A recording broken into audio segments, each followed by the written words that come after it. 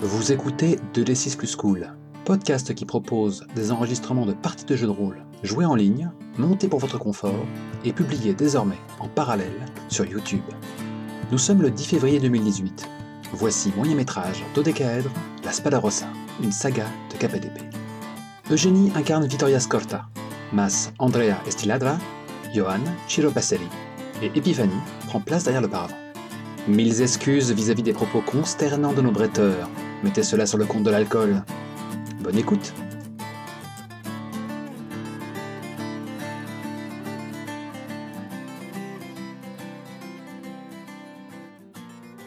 Quoique, j'ai gagné une pièce d'or, et puis là je vous montre. Mais enfin, c'est pour l'école, on va pas l'utiliser pour aller à l'opéra. Ça nous permettra de boire à l'opéra. Rentrer n'est pas un problème. Boire en est un autre. Ok, qu'est-ce que vous comptez faire dès maintenant? Moi j'ai dit que j'allais à l'opéra. Ouais, les autres? Bah on suit, on va à l'opéra aussi, on essaye de voir où il va ce petit merdeux, même si c'est pas poli. Surtout qu'il aura le même âge, mais... Ouais, bah moi je sais me battre aussi. Comment t'es? Ok, vous débarquez à l'opéra, c'est pas un soir de grande représentation. Le soir de grande représentation c'est demain de toute façon. Comme tous les soirs, il y a suffisamment de monde pour remplir la salle, donc on fait donner quelques mauvais chanteurs qui subissent les huées du public et on distribue les places plus largement que d'habitude pour laisser rentrer même les manants qu'on n'aurait pas envie de voir en temps de grande représentation. Mais bon, le peuple aussi a droit à l'opéra, c'est une des choses dont s'enorgueillit Bradshaw. Il a droit à l'opéra, mais il n'a pas droit au même opéra que les riches, faut pas déconner. Quelques belles personnes de connaissance, Estiladra, ton cénacle habituel est présent, mais personne n'a daigné descendre dans la salle de chant aujourd'hui. Tout le monde est sur la terrasse en train d'admirer la fin du jour. Il est 21h30 et un beau crépuscule embrase l'horizon. Je vais moi-même donc boire des coups avec mes amis, qui eux aiment l'opéra, pas comme certains. Et les arts en général. Vous avez cru croiser Zigarelli dans l'entrée, mais ça devait être pas lui, ou alors il a appris à se fondre dans les murs. Eh oui, il se cache dans les jupes d'une femme sûrement. Ah oui, mais tu lui as fait peur. C'est pas moi qui lui fais peur. Il s'est fait peur tout seul. Ouais, je crois. On lui a fait honte surtout. Mais il a peur de vivre tout seul. Vous voyez, il a besoin d'une femme chaque soir. C'est comme ça, c'est des hommes qui sont comme ça. Je vois très bien ce que tu es en train de faire, Andrea. Qu'est-ce que je suis en train de faire? Et ne me parle pas de solitude. Et puis je prends ma bière et puis je vais m'asseoir toute seule à une table. Je n'ai rien dit. Victoria, ce n'est pas ma faute si ton amour est parti. Aucune trace de Salto encore une fois ce soir. Il est là, notre jeune, parce qu'il a dit qu'il allait au... Au bout d'un moment, effectivement, la petite compagnie arrive. Vous reconnaissez les trois compères que vous avez rencontrés à la salle, Serino Baldo, Iachino Loro et puis Tirso de Celia Vocra, accompagnés d'une demi-douzaine de jeunes filles, dont Elana. Mais Elana n'a plus les faveurs du jeune homme. Il est bras dessous avec une jeune fille avec une robe absolument magnifique, une parure superbe et qui est sans doute très belle, mais qui est surtout très jeune, qui doit avoir 13 ans tout au plus. On la connaît? Est-ce que vous la connaissez? C'est une question, ça tu peux me lancer un D6 Et si on la connaît pas, est-ce que nos voisins la connaissent? Oui, c'est compris dans le lot. Alors, un des 6 tout court?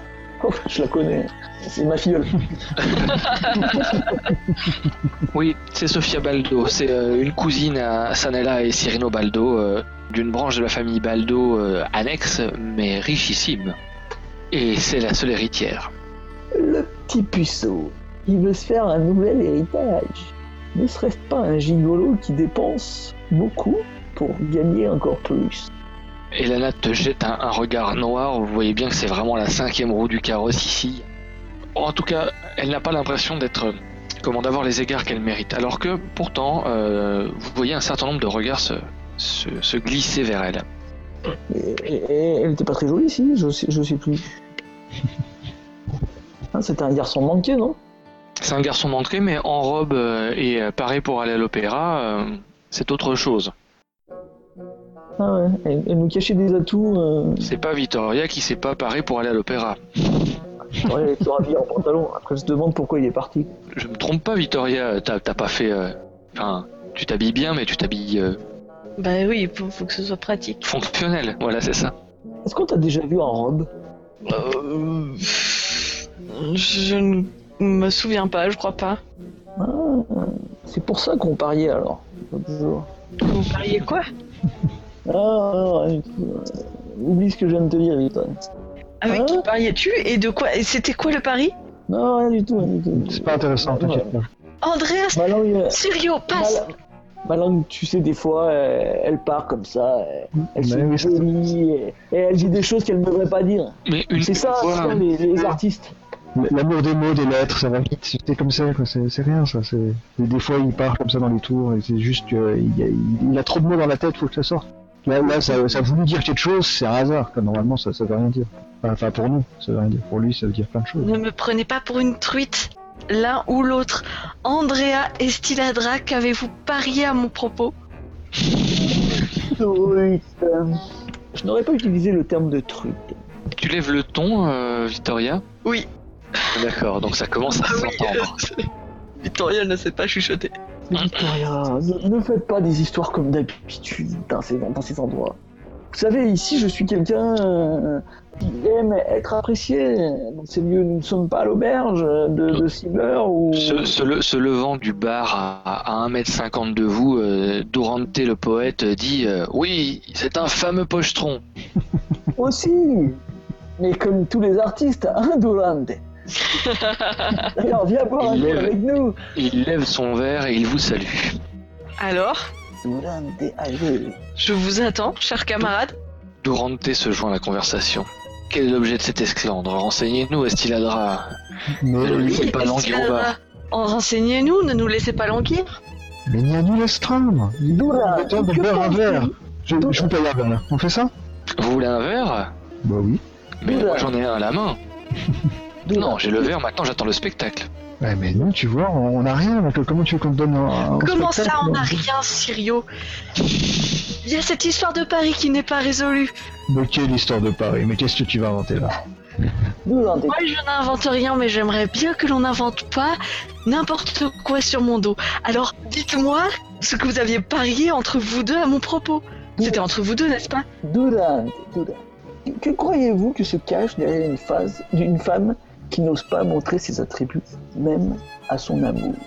Je vous dirais que vous êtes un rustre, mon cher ami, pour ne pas voir ce qui peut parfois rester caché. Moi, un rustre? Vous êtes un peu dur, en tout cas. Moi, C'est une vraie parole, en fait. un rustre? Il fait un pas vers Vittoria.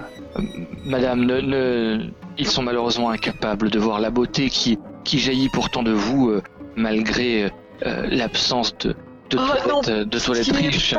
Pas un poète supplémentaire. Pitié, monsieur. Je tombe, je mets un genou par terre en joignant les mains. Il te regarde comme ça, il lève son verre, il t'écoute plus. Hein. Comme Andrea, quand il te dit, cher enfant, tu viendras longtemps marcher dans mes rêves. Tu viendras toujours du côté où le soleil se lève. Et si malgré ça, j'arrive à t'oublier... Andrea et Stiladra, vous avez ruiné ma soirée.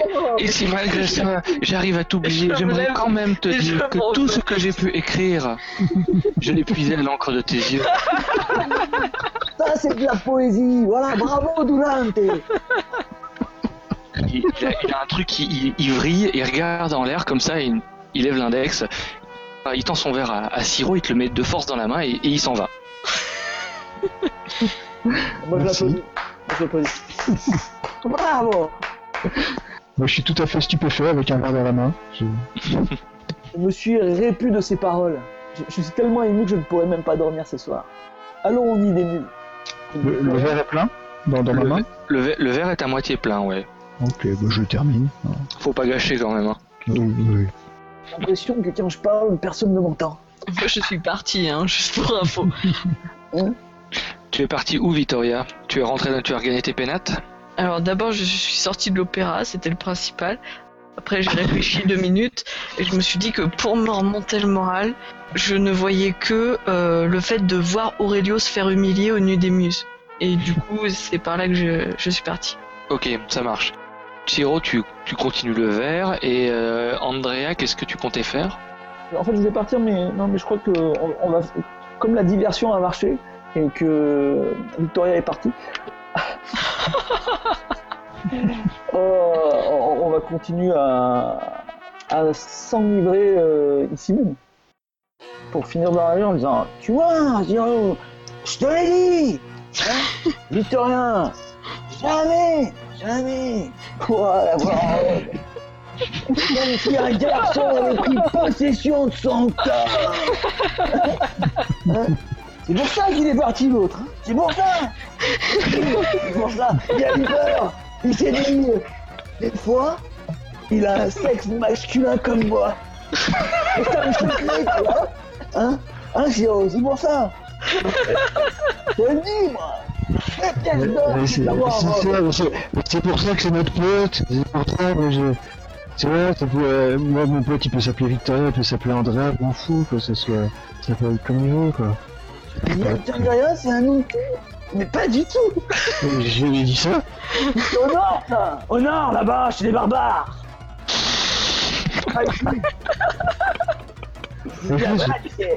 Je crois qu'il faut qu'on regarde l'œil ouvert et qu'on regarde un peu si des fois il est pas là l'autre. Tiersen, comment il s'appelle déjà? Ouais, j'ai oublié. Ce soir, c'est fini pour moi. Mission, écoute, on a la espèce de ça, c'est notre école. Je veux te dire bien, parce que nous, au compte, il y a des gens quand même derrière qui sont solides, qui sont pas sur tes épaules. Tu dois rester là. Écoute, je vais fort dans la vie. Je vais être fort, ok? On ne comprend rien de ce que tu dis, tu vois. Parce que la différence entre moi et toi, tu vois, c'est que moi, quand j'ai bu, je suis lucide. Je sais que je suis bourré, mais je suis lucide. Ouais, mais Lucie, c'est un prénom de fille aussi, alors t'as dit. Ah, lucide. Tu vois, ça me faut. Ouais, je vais me coucher, donc je vais me coucher. Ok, Andrea part se coucher. Chiro, malgré l'éthylisme avancé, tu comptes essayer de faire quelque chose ce soir? J'essaye de voir si je le vois. Ok, en fait, au moment où vous venez de finir votre beuverie, les représentations sont terminées depuis longtemps et tu reprends conscience de tout ça. Ça fait une bonne demi-heure, 3/4 d'heure que vous êtes dans la rue avec une bouteille dans une alcôve, dans une allée sombre. D'accord. Ok, donc je rentre. Ok, Vittoria, toi tu es parti en direction du nid des muses. Ouais. T'attends un petit moment et effectivement au moment où les jeunes gens commencent à sortir de l'opéra pour aller s'acoquiner dans d'autres endroits de perdition, une demi-heure après que le gros des gens soit arrivé, tu vois une petite équipée qui ressemble très fort à vos 3 gaillards de l'après-midi et de la soirée, qui rentrent avec des airs de conspirateurs et des masques sur le visage dans le bordel. Alors le bordel, c'est une espèce de petite maison qui paye pas de mine mais qui a l'air très bien briquée, genre maison à colombage, d'un genre assez peu finalement, c'est pas le goût local et la mode actuelle de construction, mais ça fait plus bonne maison bourgeoise cossue. On n'y mettrait pas un bordel, il manque les angelots en stuc et tout ce genre de choses qu'on s'attendrait à voir sur un tel endroit. Est-ce que j'ai vu Aurélio entrer ou pas? Ah, le chevalier puceau. Non, tu ne l'as pas vu entrer. Ouais, je vais attendre encore un peu. Mais il y a des chances pour qu'il y soit arrivé peut-être avant aussi. Okay. Après un moment d'attente, effectivement, rien. Il commence à être tard, il est 2h du matin maintenant. T'entends les chiens commencent à envahir les rues de la ville et les passants se font beaucoup plus rares maintenant. Eh bien, je pousse la porte pour entrer dans le bordel. Ok. L'intérieur n'a rien à voir avec l'extérieur. Là, on est vraiment dans quelque chose de beaucoup plus cossu pour le coup et de beaucoup plus conforme à ce qu'on attendrait d'un bordel. Des bois cirés, un sol dallé de rouge et puis des décorations en stuc peintes en or au mur, des banquettes sur les côtés, un grand âtre vide là puisqu'on est au mois de juin et qu'il fait encore extrêmement chaud malgré la nuit, quelques fenêtres ouvertes qui donnent sur un petit jardin central qui embaume les herbes et le laurier et une flopée de filles évaporées qui passent en ricanant d'un salon qui ressemble à un bar à la gauche jusqu'à un couloir à la droite qui a l'air de s'ouvrir sur un certain nombre de portes. Il y a un truc qui ressemble à un salon, c'est ça où on peut boire? Une sorte de bar sur la gauche avec une grande pièce avec effectivement plusieurs personnes avec des masques et avec des jeunes filles nues mais uniquement vêtues de perruques poudrées. Et ça batifole et ça renverse du vin et ça rit de manière évaporée. Alors j'essaye de pas rentrer en pleine lumière, hein, de faire genre j'ai un truc à livrer, enfin juste de pas me faire remarquer. Et juste au niveau des masques, est-ce que je repère la tenue du Jouvenceau là? Oui, tu l'as repéré, c'est la même tenue qu'il portait à l'opéra, hein. Il a pas changé, il a juste rajouté un masque blanc. Il est effectivement en compagnie de 2 femmes nues dont il fait ruisseler du vin sur corps de lune pendant que ses 2 collègues lèchent les jambes couvertes d'alcool. Une trace de salto? Non, pas visible en tout cas. Bon, c'est déjà ça. Il y a une trentaine de personnes de tout âge, une trentaine de clients et une quarantaine ou une cinquantaine de filles, hein. On est quand même dans une grosse maison et un gros salon. Au bout d'un moment, un brave bourgeois à la panse large se fait emmener par 2 nymphes en direction du couloir et te passe devant sans faire attention à toi. Il y a une silhouette qui pourrait être celle d'Aurélio? Tu repères Aurélio au bout d'un moment. Il est dans un coin du bar, il est extrêmement mal, il a devant lui un verre de vin et il regarde avec attention les frusques qui couvrent ses genoux en essayant de les remettre d'aplomb et en risquant de temps en temps un regard vers les beautés nues. Et quand une fille vient le solliciter, il lui fait un geste pour lui faire comprendre qu'il peut pas la payer ou que c'est pas possible. Et puis comme elle insiste quand même, au bout d'un moment il devient franchement vexant et il se met le nez dans son verre de vin et tu le vois qu'il boit à grande rasade. Alors j'ai rigolé au début et puis j'ai un peu pitié de voir comment ça tourne. Donc je vais m'asseoir en face de lui.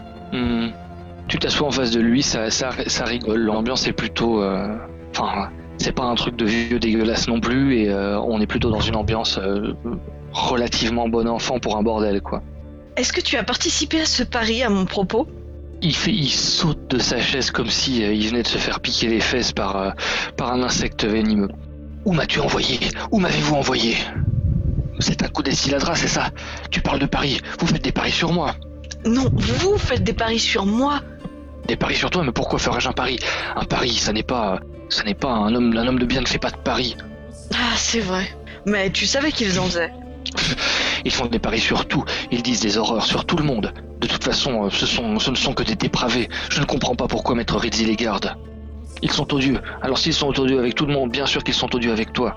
Ils sont odieux avec eux-mêmes quand ils se tournent le dos. N'importe quoi. Pourquoi tu es si haineux, Aurélio? Je ne suis pas haineux. Je lis trop dans le cœur des gens. Tu veux un verre? Tu as de quoi le payer? Il regarde, il baisse les yeux, honteux. Est-ce que tu sais où est la buanderie? La buanderie?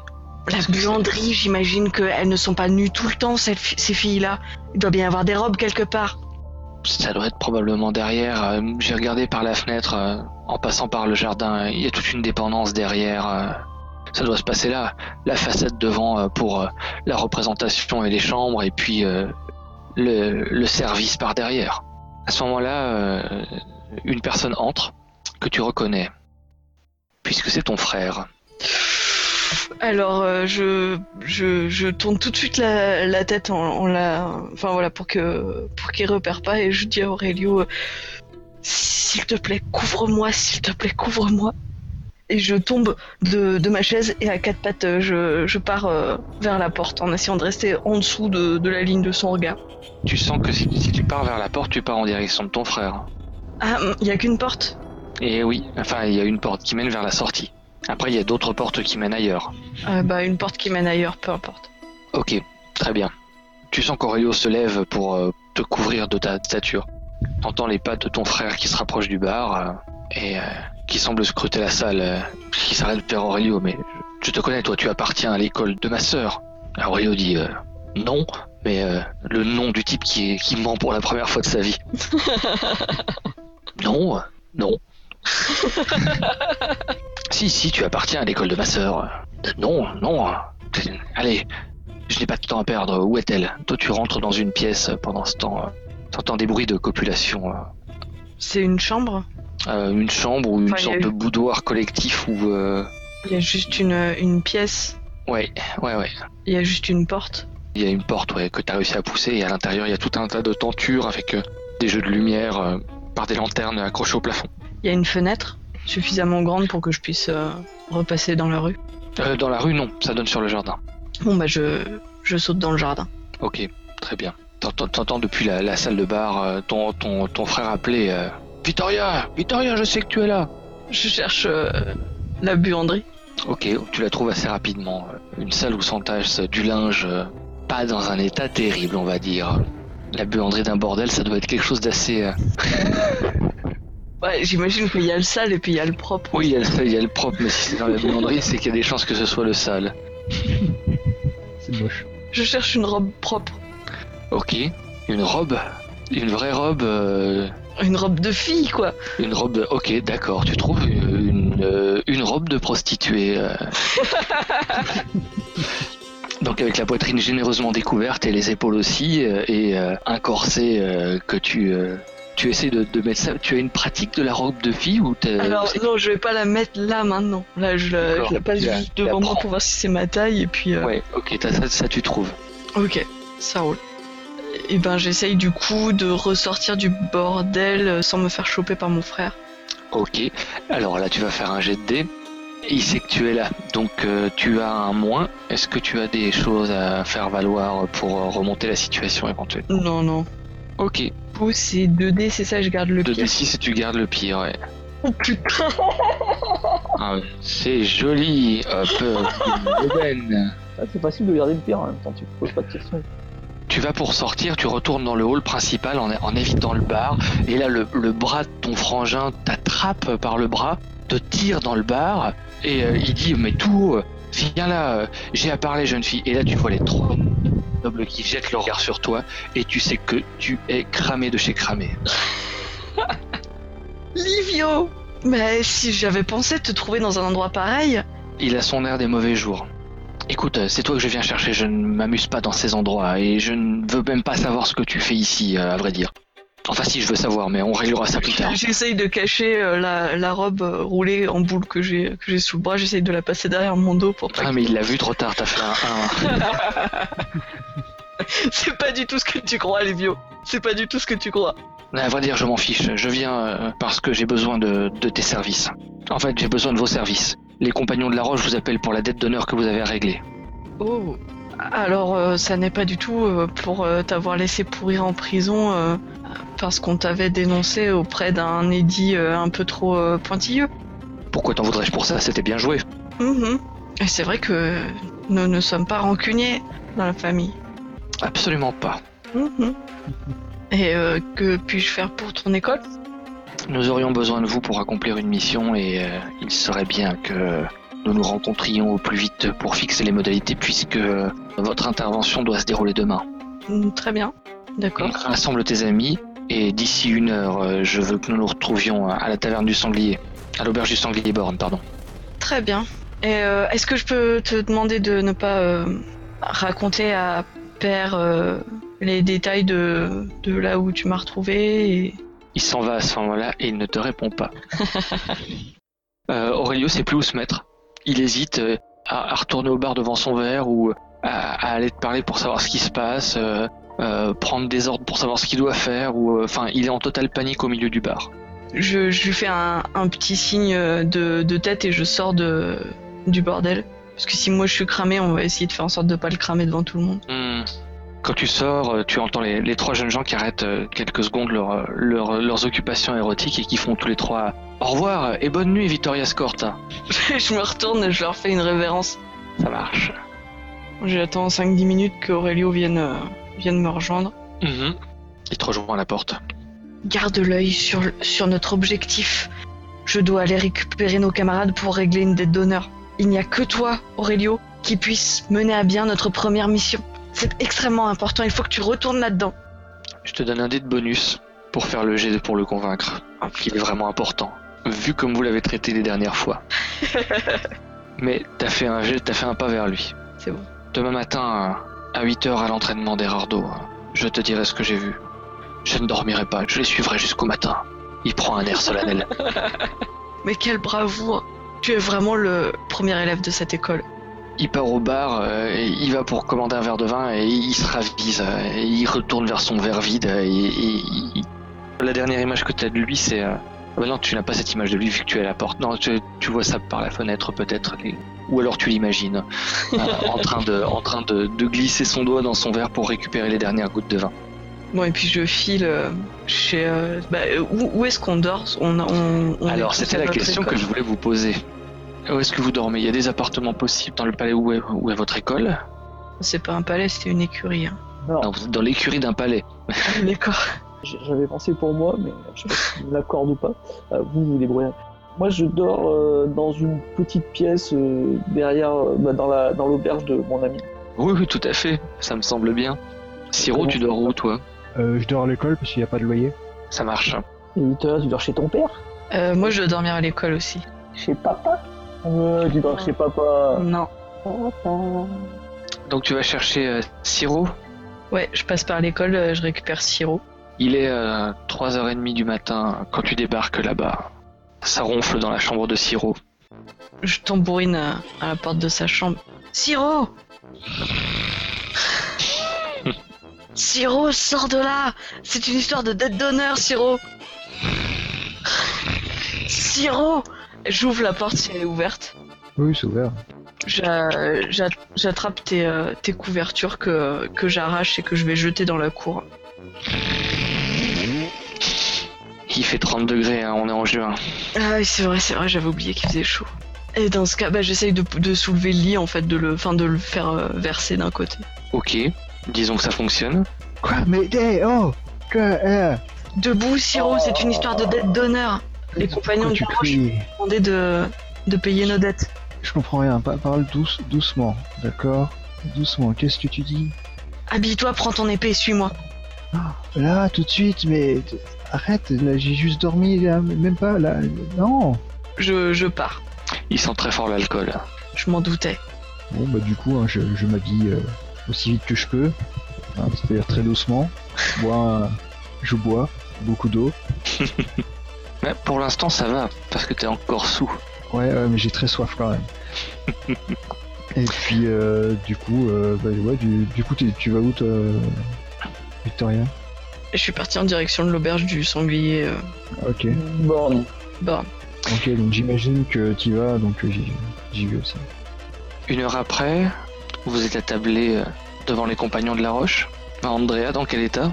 Moi, je suis un militaire, donc je transpire pas. Ça va. Je maîtrise. Ok.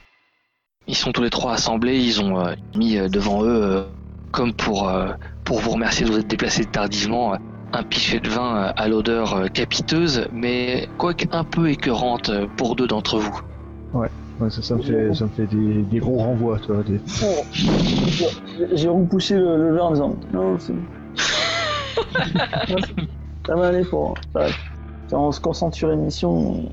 Ton ami Ziegler te met devant toi un verre qui ressemble à une espèce d'équivalent de l'Alka-Seltzer dans ce monde. Je le regarde comme si c'était mon sauveur, comme je l'ai regardé souvent sur le champ de bataille. Je me sauve la vie. Un œuf cru. Bien. Désolé pour la réunion nocturne, mais nous n'avons pas vraiment le choix. Lorsque nous avons réglé cette affaire à Chieso, nous avions parlé d'une dette d'honneur. C'est Elzio Goulad qui parle là, le grand métis barbare, moitié du consulat, avec une voix assez forte, et à ses côtés il y a donc Livio Scorta toujours, et Lina Tabora, la jeune fille brune avec un langage qui fait tellement peur qu'elle fait même de l'ombre à Elena. Bref, je crois que vous m'en devez une, et il n'est pas dans mes habitudes de réclamer tôt, mais là nous avons besoin de votre aide. Et que pouvons-nous faire pour vous? C'est vrai que dit comme ça, c'est vachement flatteur. Eh bien, disons que nous aurions besoin que vous reteniez certaines personnes pendant une vingtaine de minutes, demain dans l'après-midi. Ah, ça va alors. Parce que vous allez me demander un truc qui m'aurait empêché d'aller voir Maria Di Castra à l'opéra. Aucun problème. Non, rien de tout ça, et l'heure tardive n'est pas due à une quelconque conspiration, c'est juste que nous venons de décider d'un plan d'action et que c'est maintenant qu'il nous faut fixer les modalités.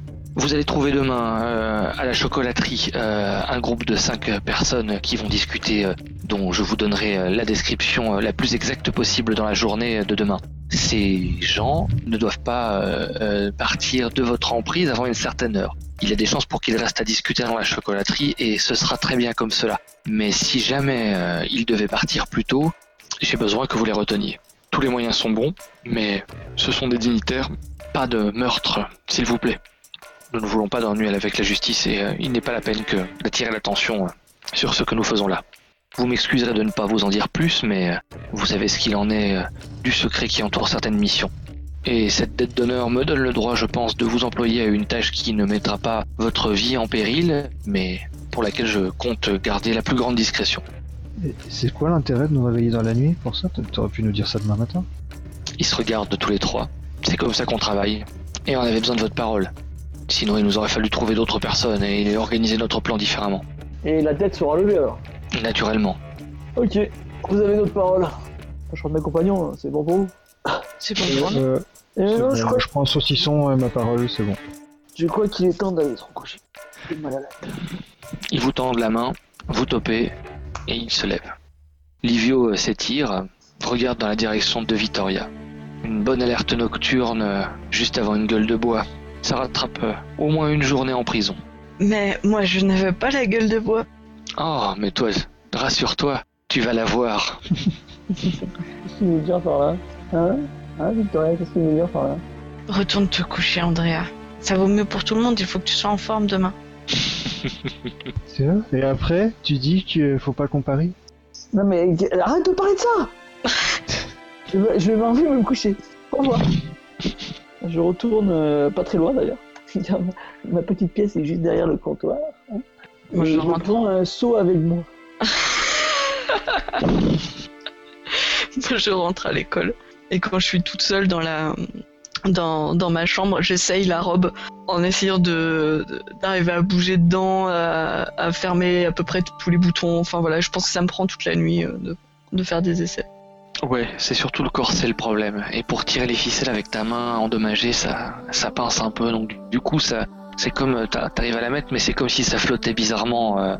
Enfin, ça fait pas ça sur les autres en tout cas. C'est clair. Ok, très bien. Le lendemain, avec la gueule de bois, qui est à 8h à l'école pour l'entraînement de Maître Erardo et le rendez-vous avec le Chevalier Puceau? Moi j'y suis. Mais pas en robe. Ok, Moi je me lève à midi. J'ai dormi. tu es loin. J'ai dit que je dormais sur le terrain d'entraînement. Donc quand je suis rentré, je suis pas rentré dans ma chambre. Je me suis dit, comme ça je serai à l'heure. D'accord, bon, 3 heures plus tard, tu te fais taper dessus à coups de bâton par Maître Rizzi qui essaie de te réveiller un peu à la dure. Allez, debout. Quand tout le monde arrive à 8h, tu es déjà là, peu vaillant, blanc comme un linge, à te tremper régulièrement dans le seau mis pour se refroidir des échauffements.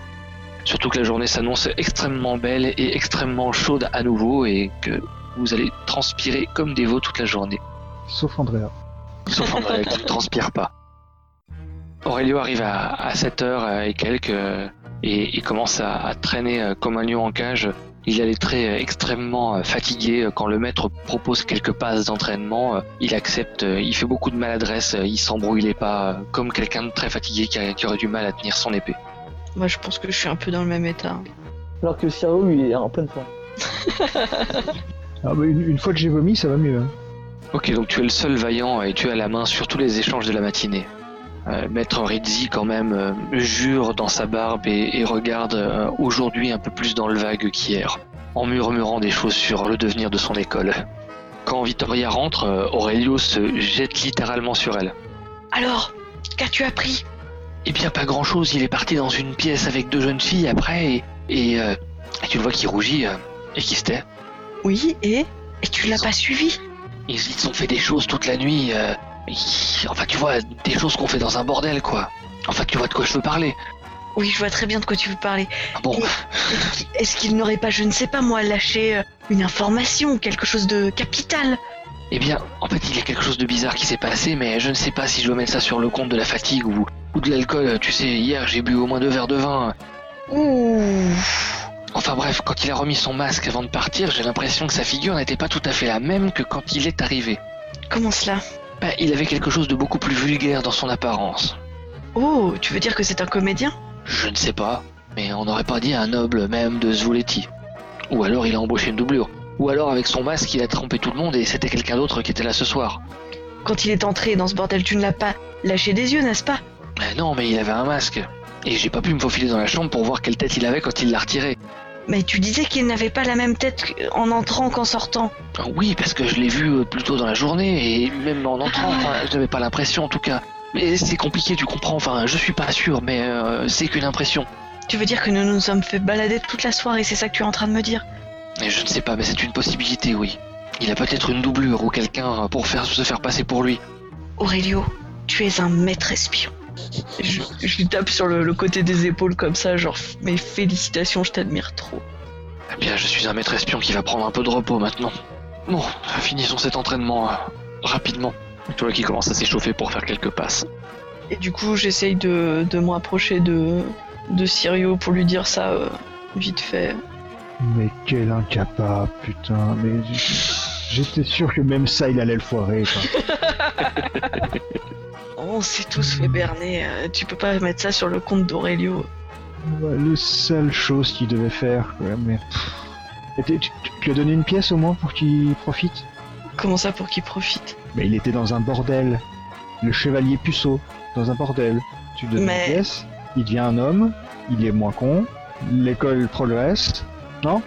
Je protège la vertu de mes camarades, moi, sérieux. Pourtant ça semble impeccable ce que te dit Siro. C'est vrai que c'est pas lui rendre service de faire ça. Ce que t'as fait là, tu lui as pas rendu service du tout. Il va encore être comme il est d'habitude, quoi, lui, quoi. Et si vous commenciez à l'apprécier un petit peu, au lieu de vouloir que ce soit lui qui change, eh bien, ça rendrait service à tout le monde, hein. C'est comme, des fois, il y a des gens qui ne mettent pas de robe et qui sont quand même des gens bien. On n'a jamais dit le contraire. T'es un pote comme un autre, quoi. Je m'en vais. Et puis je te tape dans le dos. Elena entre à ce moment-là dans l'école. Elle vous toise tous du regard. Estiladra. Il est pas là? Il m'en doit une. C'est-à-dire? Après le coup qu'il m'a fait hier, je vais lui mettre une sacrée branlée aujourd'hui sur la piste de danse. Oui, non, mais... Je crois que ce sera pas trop dur. Il est pas là. Il est où? Il se terre, il a peur de m'affronter, c'est ça? Non, je ne crois pas que ça rentrait en ligne de compte. Elle a l'air extrêmement choquée. Il est dans sa bauge à l'arrière de l'auberge, c'est bien ça? Mais qu'est-ce qui ne va pas, Elena? Je m'en vais aller le chercher et je m'en vais lui dire en personne. Elena, attends. Dis-nous ce qui va pas, peut-être que nous, on peut rattraper le coup. Je m'incruste auprès d'un beau noble de Zvuleti. J'essaie de lui soutirer un certain nombre d'informations. Au moment où je commence à arriver à lui faire parler, Estiladra et Siro débarquent avec leur grande gueule, lancent des duels, provoquent les gens, les font fuir, et moi je passe pour la 5e roue du char pendant toute la fin de la soirée. Je n'ai rien réussi à lui en tirer alors qu'il était à ma merci. On aurait pu résoudre cette affaire rapidement s'il n'avait pas mis son grain de sel. Et en plus, venir me faire des leçons de morale et me chuchoter des mots à l'oreille pour me faire son travail de petite main. Il est gonflé quand même. Mais alors du coup, t'as réussi à le suivre? Oui, je l'ai suivi, j'ai passé la soirée avec son groupe d'amis. Quelle bande de rustres. Et vous étiez où? À l'opéra. Et après l'opéra? Après l'opéra, nous sommes rentrés.